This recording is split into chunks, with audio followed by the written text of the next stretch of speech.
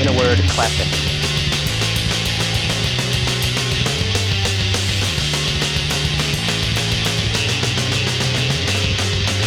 I talk to you every now and then. I never felt so alone again. I talk to speak and I wish you well. The thoughts to me on a carousel. Here I am standing on. I talk to you every now and then. I never felt so alone again.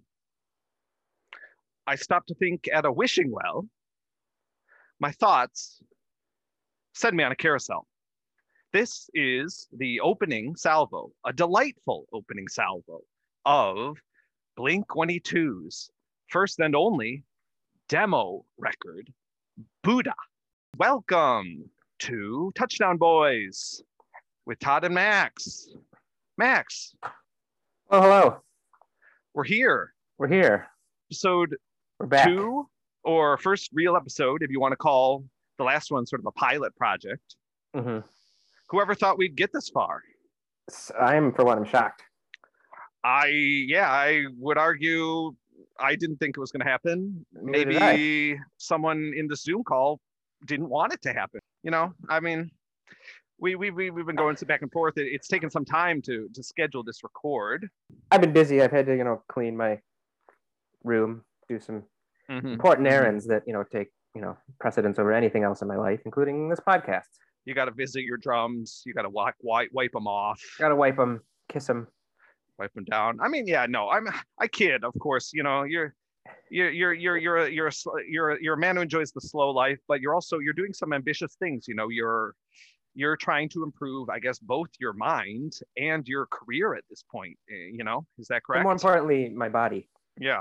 Whereas I am trying to sort of mend a broken body and a shattered soul, and good reasonable development on the former, not so much on the latter, but we'll get more into that lately. In either case, a good place to be in our 30s. Everyone in their 30s should have at least some either traumatic injury or some other intensive work to be doing.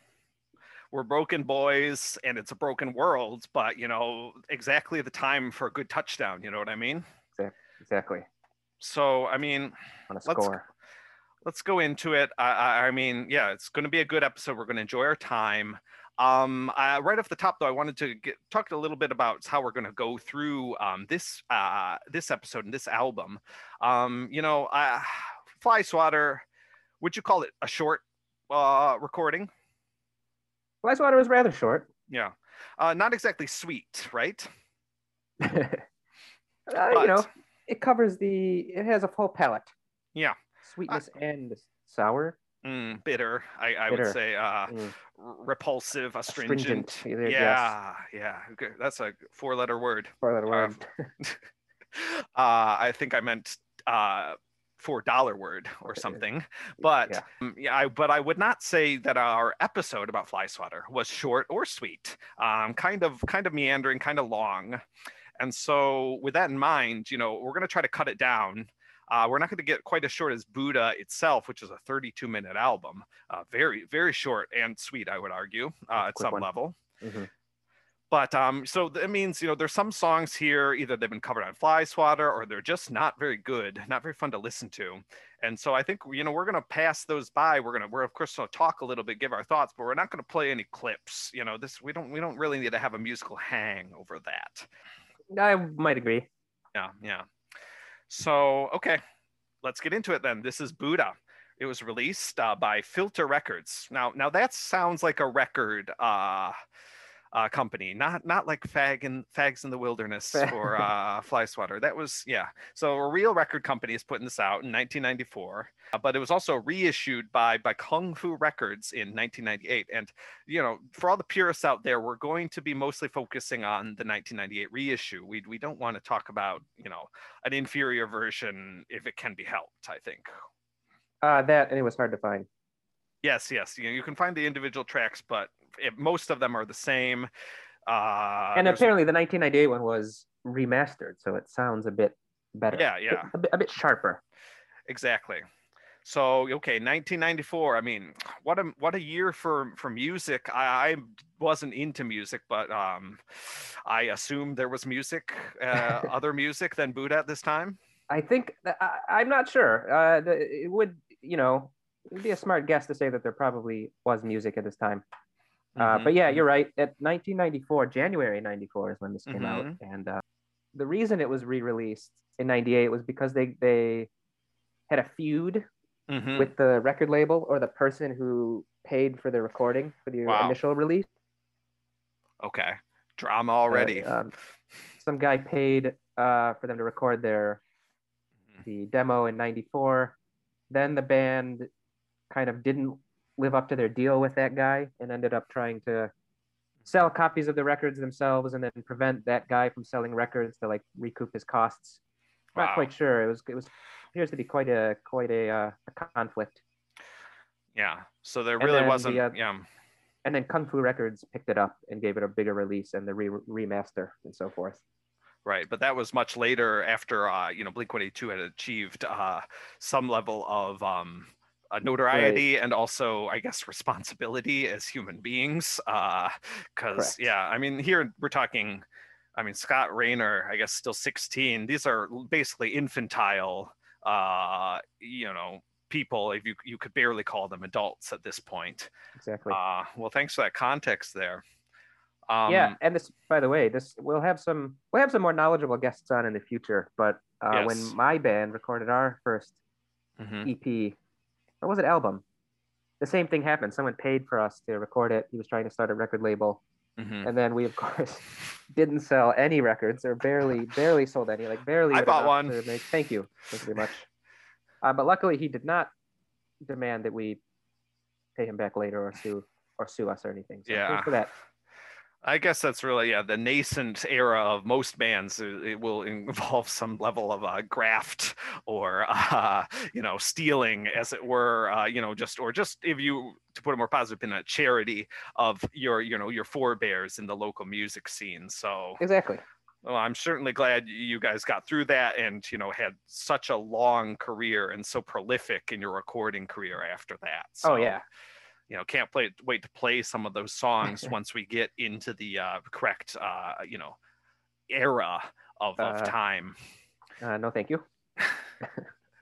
Okay, well, we'll put a pin on that one. All right. Let's see. What were you doing? I was about 7-ish. That's right. I think we're about the same. 7 years old. Yes. Going into first grade, in kindergarten, first grade, something. Yeah, like I mean, it's still very hazy for me. But I remember, falling in the kindergarten playroom and hitting my cheek really hard on some heavy, hard wooden blocks. And so I was bleeding a lot and they rushed me to the hospital. Didn't need stitches, but so that, that memory kind of sticks out. That's one of my early traumas, as it were.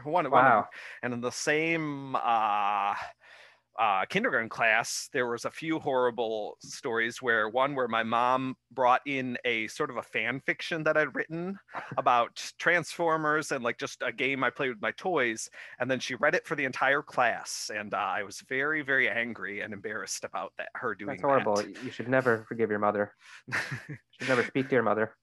I mean, it was kind of cool, I guess, that I wrote something like that. Like I was on my typewriter and stuff. But I guess it worked out because later in that same year, a girl just kissed me out of nowhere in the coat rack room, which I was not interested in having happen. I don't know if you recall your that first kiss that of puppy love didn't really mean anything, but not in kindergarten.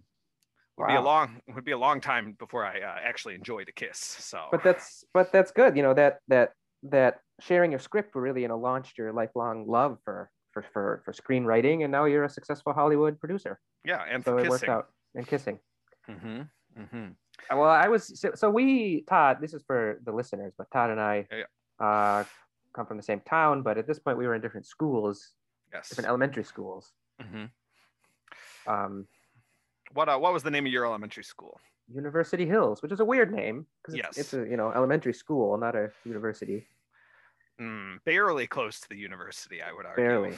Yeah. But I really have no memories. Speaking of my kindergarten days. Yeah. Rather uneventful. can't really even say anything about. I'm very vague. I was barely a sentient being at this point. Still didn't have my Super NES, but Metroid, Super Metroid, one of the greatest games that was out at that point, just wasn't ready for it. The music, Whitney Houston was playing "I Will Always Love You." It was definitely it was an amorous time, as we've discussed here. So yeah. Right. So this it came out in January '94, and we were just looking what were the hot singles. I mean songs. That is not hot single hot people. Songs. But the number one hot song of '93, right before this came out, was indeed "I Will Always Love You" by Whitney Houston. Yeah. Of course, neither of us were into punk, and neither of us had met. We do not meet. Todd Max, as it were, as a group, does not really meet to the end of the state days. So look forward to more exciting conversation at that point. So anyway, getting into Buddha, shall we? This is, it's a longer album. We got 14 tracks on the re-release, and we were just listening to a bit of Carousel. Let's listen to a little bit more. And Max, you can tell us some of your experience.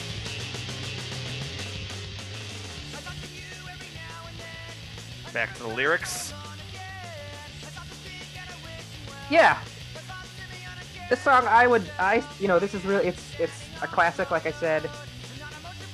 Really instantly recognizable hook from the bass, catchy lyrics, catchy tune. I would say this is really their first good song. Their first it's a hit. I mean, it is. Yeah, it was a hit. Yeah. Yeah, I mean, it's funny. You mentioned the bass line. I was looking up this song, trying to see if I could throw on the bass line, the guitar on my on piano, on my keyboard.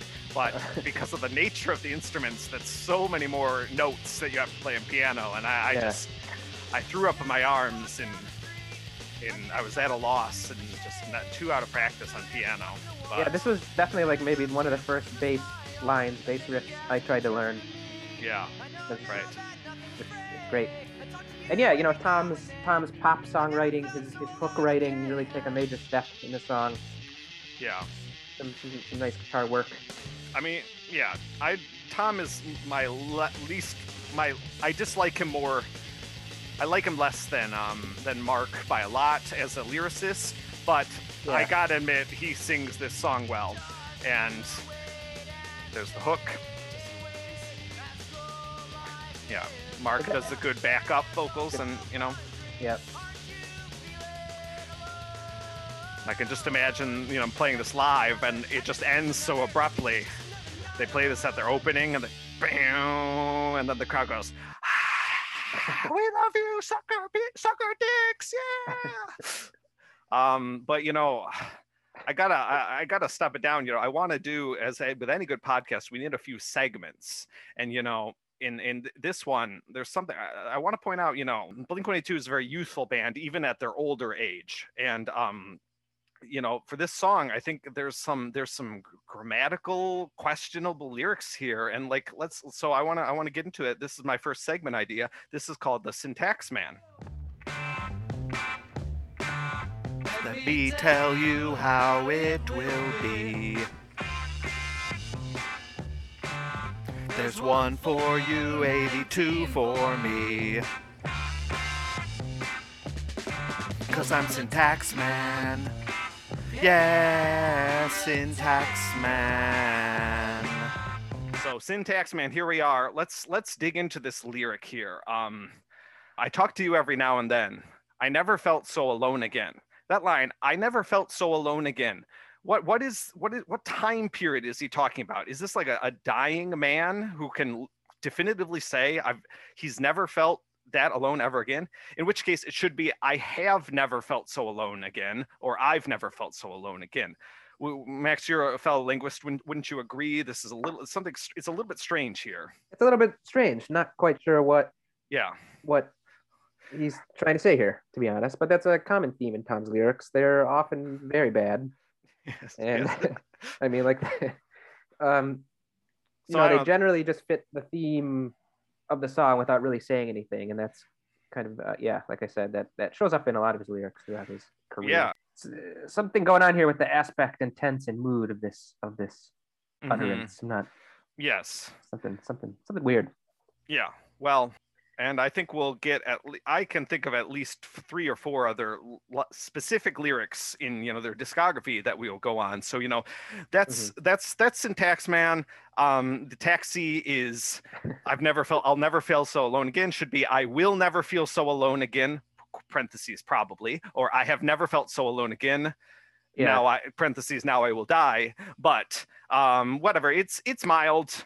You have to listen to this album as much as we have to sort of pick up on this, and so I will, I'll levy only a mild tax, 2 penny farthings for Carousel here. Okay. Very good.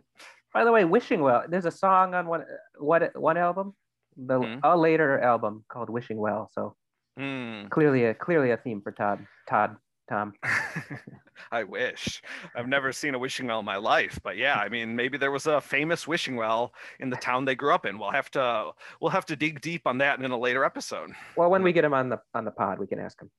When we get him on the pod, and also when we do a travel episode to the town they grew up in, and that'll be our first video episode of this series. Right. Okay. So moving on, Carousel, fine song, great start to an album. Next up, what do we got here? We got TV. Max, I don't know about you. This song sucks in my mind. I mean, let's hear just the opening bars, I guess.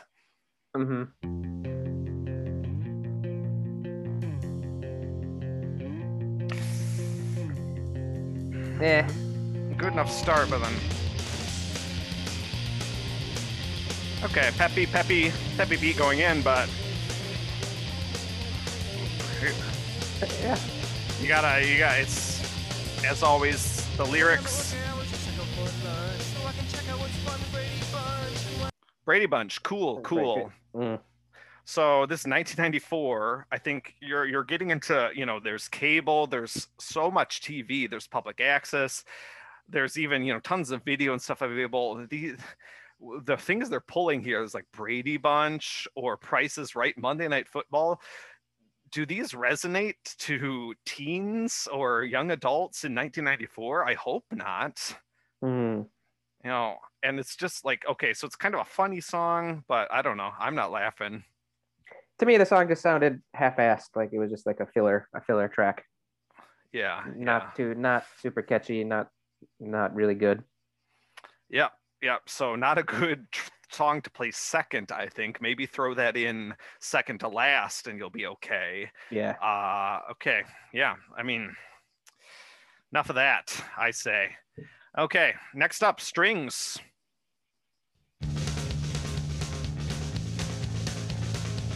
I like to start, Yeah.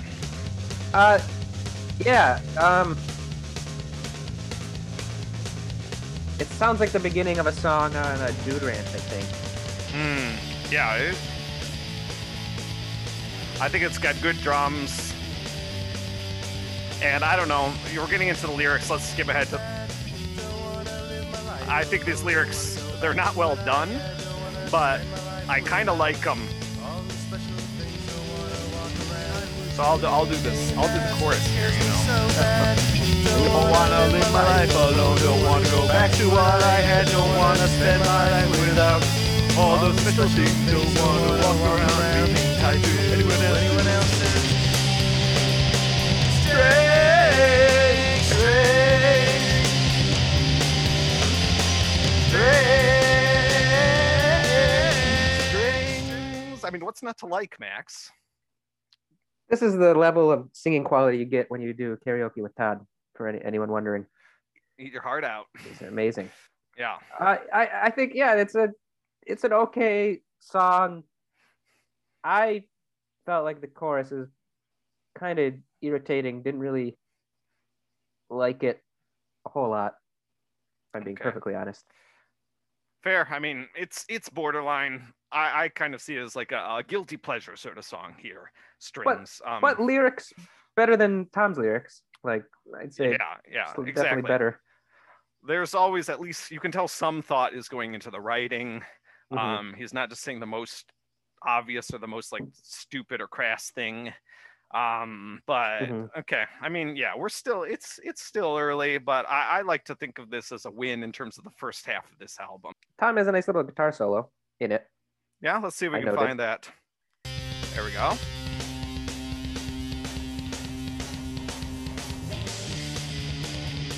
Yeah, exactly. It fits, fits the tune. Basically, you turn it up right here, and then you can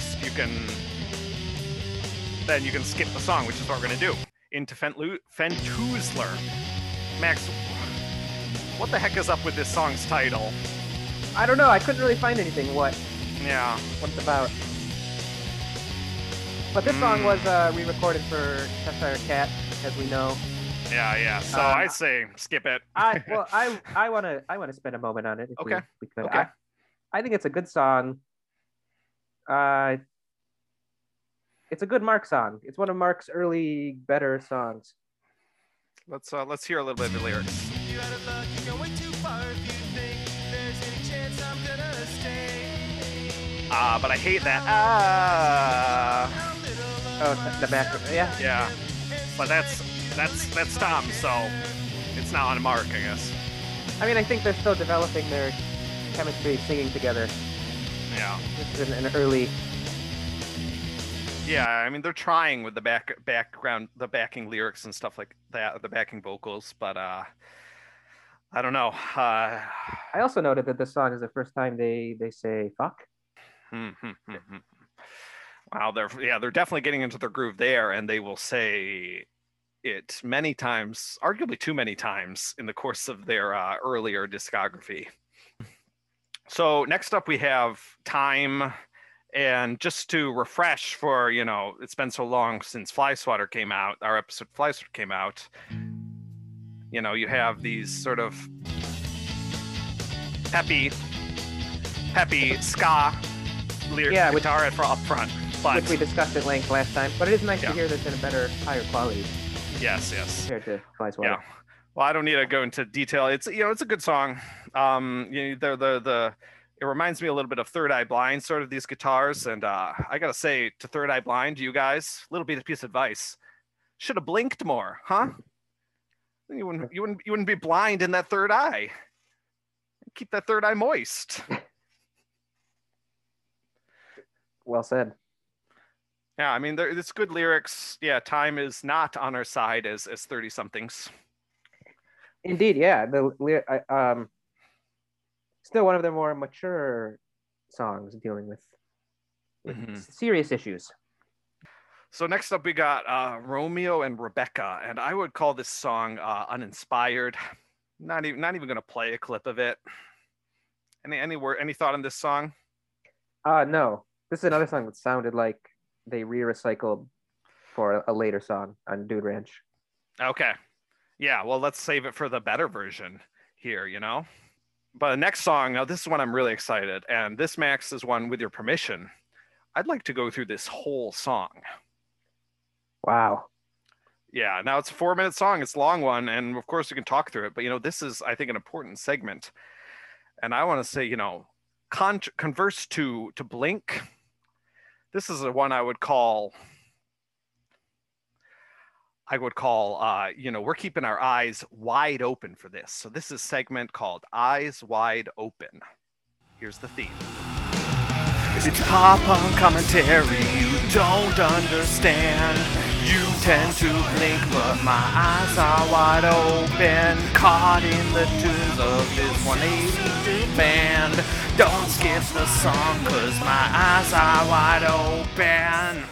Eyes Wide Open by Stained. Why aren't we doing a Stained podcast? In time, Max. That's got to be next, please. At this rate of recording, we'll be able to do every song, every band, every piece of culture we've ever wanted to discuss, as a product that people can enjoy. And I think that's something really to look forward to. So anyway, let's get into it with 21 Days, track 7 off Buddha.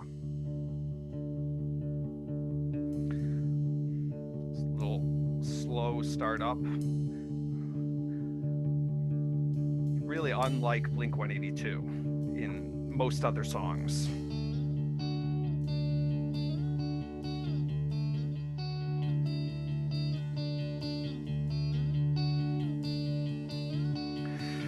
why didn't they do more songs like this? I wonder. Yeah, this is very uncharacteristic for them. Mm-hmm. Definitely exploring a different musical palette. Well, I just wonder, I haven't looked up the lyrics or anything, but 21 days must mean something, must have been a significant, time period for them. But I like the opening. 21 days, that's 3 weeks. 3 weeks time.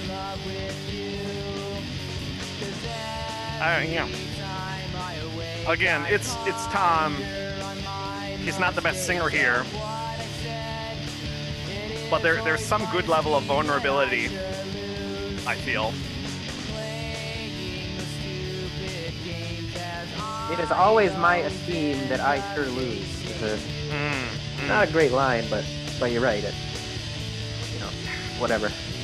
It's syntactically correct, and that's all I care about. But yeah, unusual. I can't help myself anymore. Rehearsing my thoughts as I'm too scared to come to your door. I pushed it all aside. Actually, we don't need to do the whole song. But there's something coming up. That's, I think, the piece de resistance. Yeah. It's really the center point of the album. It's not gonna work. It's not gonna work. There we go.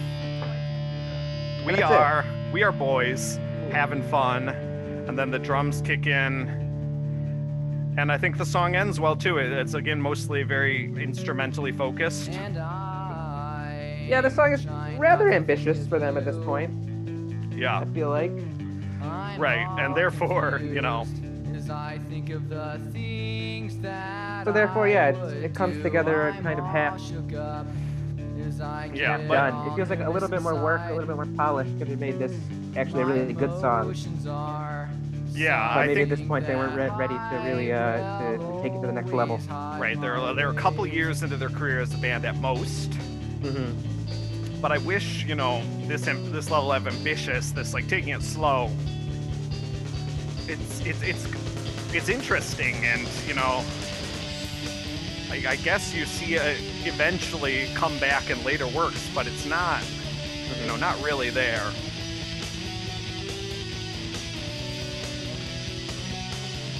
We can fade it out a little bit, going in, but so this marks sort of the half point of the album. And next one we're going into, we have 3 songs in a row. What is the I'm not gonna work? Wait, no, it's not gonna work. Yeah. Is that like part of the lyric, or do you think he's saying that like that take, like, is he saying like this take is not working? Like I don't like. Yeah. Can we stop the song? Yeah. But then, Scotty starts like picking up the drums. At times it's like, whatever, guess just finish it off. I just won't sing the second verse I had in mind. Maybe it was supposed to be, a 6-minute song or something, and they just, they let it lie. And in that case, I don't know. I would argue it did work. It's really just some magic happening there. So okay, so that's the halfway point. 21 days. I think imperfect, but a good song. And then you come into this run of 3 songs. They're all under 2 minutes long. So they're all very bad. Yes, we got all these as big stinkeroos. Close your eyes. Don't look at them. Close your ears, even if possible. I don't know. I don't feel like the need to really listen to them. Sometimes it's just a quick little bullshit song. Yeah. Point of View was on Fly Swatter and isn't that much better here. Mm-hmm. I guess My Pet Sally.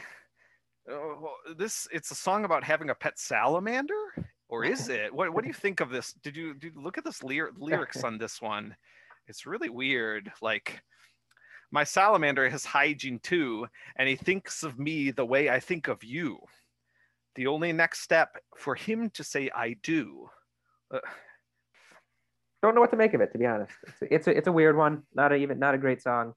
Yeah, I mean, maybe are we sort of getting at the sort of proto, like really immature implied bestiality portions of sort of the more regretful parts of I'd say peak popular Blink-182, Where's My Dog, because girls are such a drag, and this sort of thing.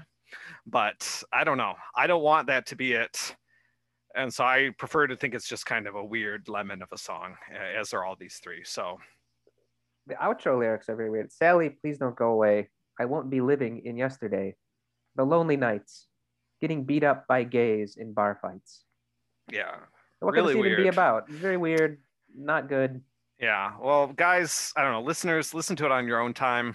These three songs, by the way, yeah, which we're still discussing, like these are the songs that you don't record. You know, they should have just left these off the album, I felt like, and it would have been much more. You cut your album. Songs is a lot. Yeah. Cut your album down to a tight 11.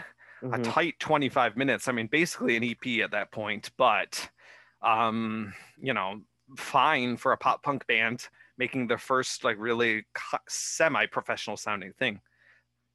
Okay, next up, what's this? I remember this song. We played it quite extensively. We got Reebok commercial. Max, you know, I gotta say, I'll admit I was wrong. It used to be Tom. Now it's Mark, but I really do think fucking Tom, he was doing a Mark impression or something. Like he was like, maybe we gotta, you know, all our songs, they gotta lyrically sound the same. Maybe that's like the way a band with two vocalists should be. Maybe, I think that was like the thought or something, you know? Well, my thinking is that Tom sounded like that because he was singing it rather low in his register. And I think Tom just naturally can sing a higher register than Mark. So they thought like, well, if it's too low for Tom to sing, then Mark should just sing it, which is, I'm pretty sure what happened here. Fair enough. Yeah, well, it sounds a lot better here. I don't know. You can tell, like, if this is the first song on Fly Swatter, this is probably one of the first songs they ever wrote. You can tell, I think, you know, they've probably played the song, 500 times at this point? Like, probably every single show they're playing the song. And, you know, it shows in terms of it's gotten a lot tighter. Yeah. Yeah, it sounds better. Clearly one of their older songs. What's this lyric you got here? Oh, yeah, let's look at the lyrics. You mentioned these are, I mean, in fitting with the theme of the album, the Buddhist esoteric themes. Yeah. This song, of course, which we did discuss last time, but being about money and various issues like that. Indeed. This one particular lyric, I won't covet the things owned by your store. Yeah, that's what I noted. That is, what does that mean? Who is this about? What, I think, is it just a lazy trying to rhyme with more? Yeah, I would argue stores don't really own things. They don't really own things, yeah. It's an interesting way. So like, oh, when you visit a store, you're like, oh, I'm just so jealous of this store. Like, look at all the cool things they have. Yeah, that's not really what coveting is. Like when you go to a store, you just want the things, but that's what the store is for. More technically accurately, he's coveting the store owner, which again, I don't think the owner feels like he owns any of his product. He's got to sell it all, you know, or else he's making a loss. So, you know, clearly the business side of living, and you know, life is a business. I think you and I would agree. Yes. It's all interactions should be strictly transactional. Strictly transactional. Yep. Yeah. But it is just funny that this lyric presupposes that like wanting to buy things from a store is equivalent to coveting those things. Which I find very funny. Yeah, especially because no one owns them yet. Yeah. I won't covet the things you bought at that store would have been a fine replacement, a fine punch up. Yeah. Okay, well that's our cross-examination. It's not quite syntax man, but it is, you know, it's the lyricist's lobby, let's call it. Okay, working title. Indeed. We'll get back into it. So next up, moving right along into the twilight of this album, is kind of downhill from here. Toast and Bananas. Gotta turn that on.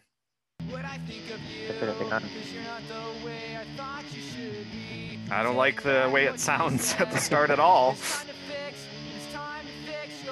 And what do you think here? The only thing not a great song. The only thing I noted that it contains a lot of little snippets of ideas that will be recycled in later better songs. Such as not caring and things you say or stuff like that. Yeah, and just the melodic hooks. Mm-hmm. Fair enough. I mean, yeah, it sounds like Blink-182 once you get into it, but yeah. So again, like another proto song, just kind of feel out their way. Yeah. But here at this stage, it's not great. It's suitable as a deep cut in an early album, I think. Mm-hmm. But I don't really like that they have Romeo and Rebecca and then later Toast and Bananas. I mean, come on. You gotta vary up the songs titles a little bit. That's pretty lazy titling there. So that's Todd's titles. Another segment. Okay, next up. Toast and Bananas. Did you ever eat toast and bananas? Like when you were sick? Did your mom ever make you? I've had bananas and banana and peanut butter and jelly. Peanut butter and jelly. Excuse me. Peanut butter and banana sandwich. I have had. Well, there you go. Yeah, that's nice, but I don't know. I don't need it toasted. No, thank you. Next song. Girl Next Door. Now this is a Screeching Weasel cover, correct? And much like the covers at the end of Fly Swatter, I would say just listen to the original if you want to enjoy the song as it should be performed. Right. Well, I mean, it's a good song, but yeah, then you realize, oh, it's just a cover of a more established funk band. Yeah.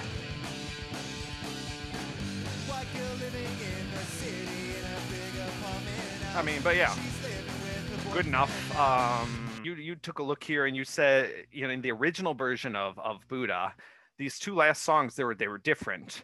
And so one of them, this song was originally titled The Family Next Door. Let's hear a little bit of The Family Next Door off the 1994 Blink-182 Buddha.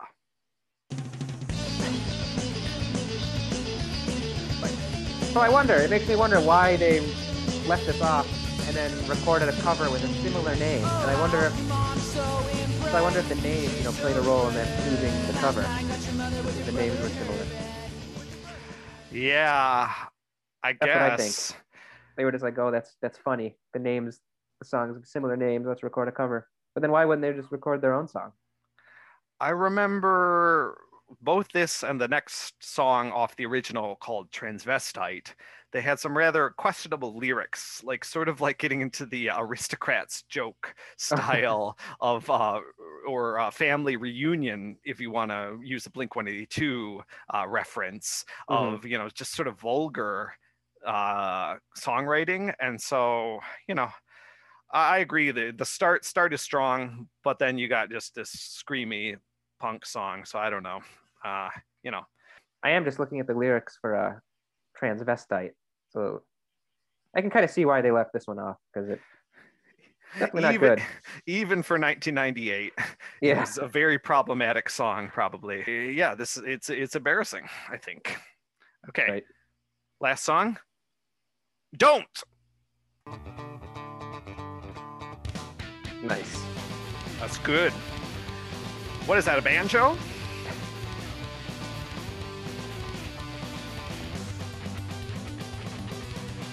And you got this synth in the back. I mean, you can tell this is recorded later, basically.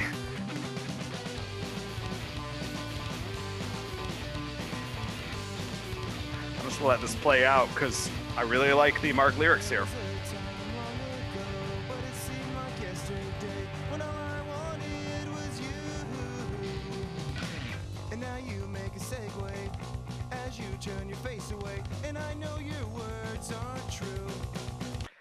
And now you make a segue as you turn your face away, and I know your words aren't true.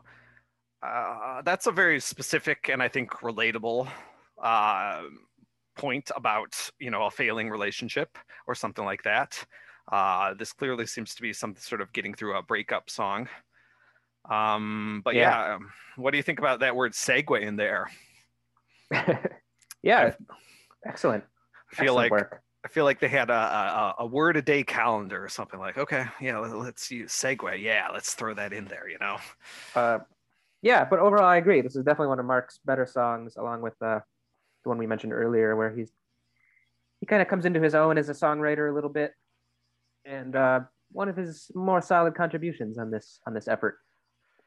Yeah, like I said, this is clearly recorded later. It's kind of cheating maybe to compare it to some of the other songs because they did they had more time to grow. And 1998, I believe we're talking around Enema of the State at that time. After Dude Ranch. Yeah, Enema State in 1999. So yeah, after Dude Ranch, I mean, they've really come into their own. And so yeah, it's a good song. No synth, by the way. That's just like palm muted guitar with harmonics. You mean the oh? There's something. There's a synth track under. I'm not an idiot. I know it's not a banjo, and I know it's not.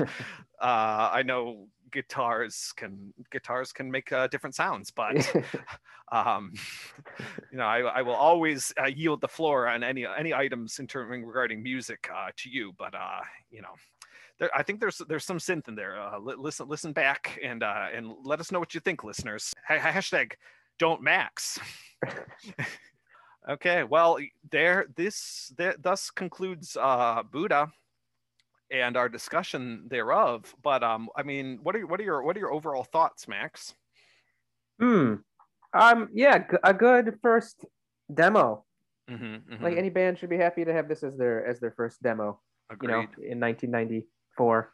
Mm-hmm. Some very bad songs, but every early band has to learn how to write bad songs before you can write good songs, and and also you have to learn how to self-edit yourself and don't put your bad songs on your album. Too many songs, I think, is the biggest note. Songs, and you can cut it down to a tight little work.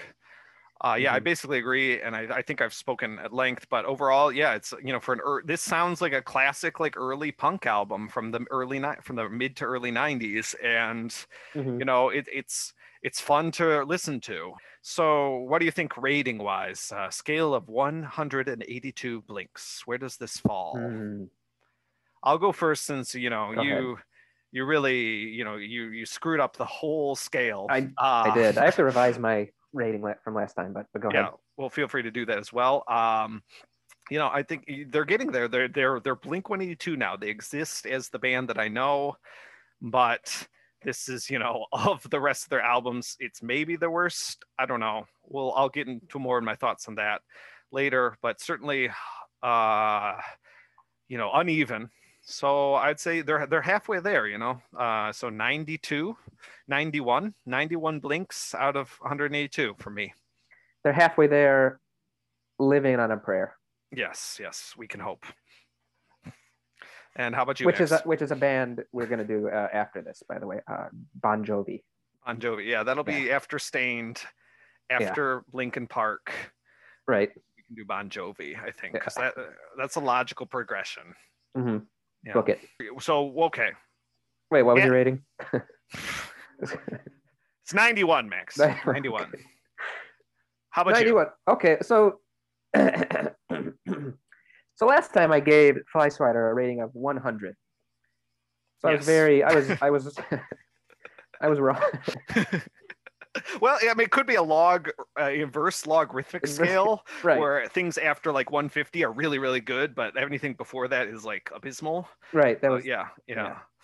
So I'm going to revise that down about to like a third of that. So I'm going to say Fly Swatter. I'm going to give that like a 33.3.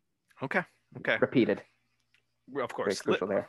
Literal. I mean, a little bit kinder than me, but certainly when you okay, I agree. And how about Buddha? So this, I think that is going to put Buddha around roughly close to, I don't think I'm going to go over than 100. I think I would probably say 85. Okay. Blinks. Just a little bit harsher than me, but yeah. So that's Buddha. I will also probably revise both of the scores as we go. I just will continually revise all my scores. You do that, Max. You do that. Okay. Well, next up, I'd certainly like to get the next record done a little bit earlier, and not to jinx it or anything, but we might even have a guest. Not just the Touchdown Boys plural 2, but plural 3, maybe. Wouldn't that be something, Max? Who could it be? I'm curious. Yeah. Well, you're gonna have to respond to my texts a little bit more if you want to learn more of the trajectory of this show. Fair. Yeah. Okay. Fair enough. Yeah, we have. I'm looking forward to our guests. We have some people, some band members, some early musical comrades, some more experienced podcasters. Yeah. Indeed. Yeah. It's going to be exciting, guys. Next album, Blink-182 they're getting into the swing of things. They put up another album very next year. It's called Cheshire Cat. Keep your eye and ear open for our next episode. And until then, signing out. Blink on, blink off, blink out. Goodbye. Stuff. Yeah, that's okay. Wouldn't mind maybe re-recording the whole episode.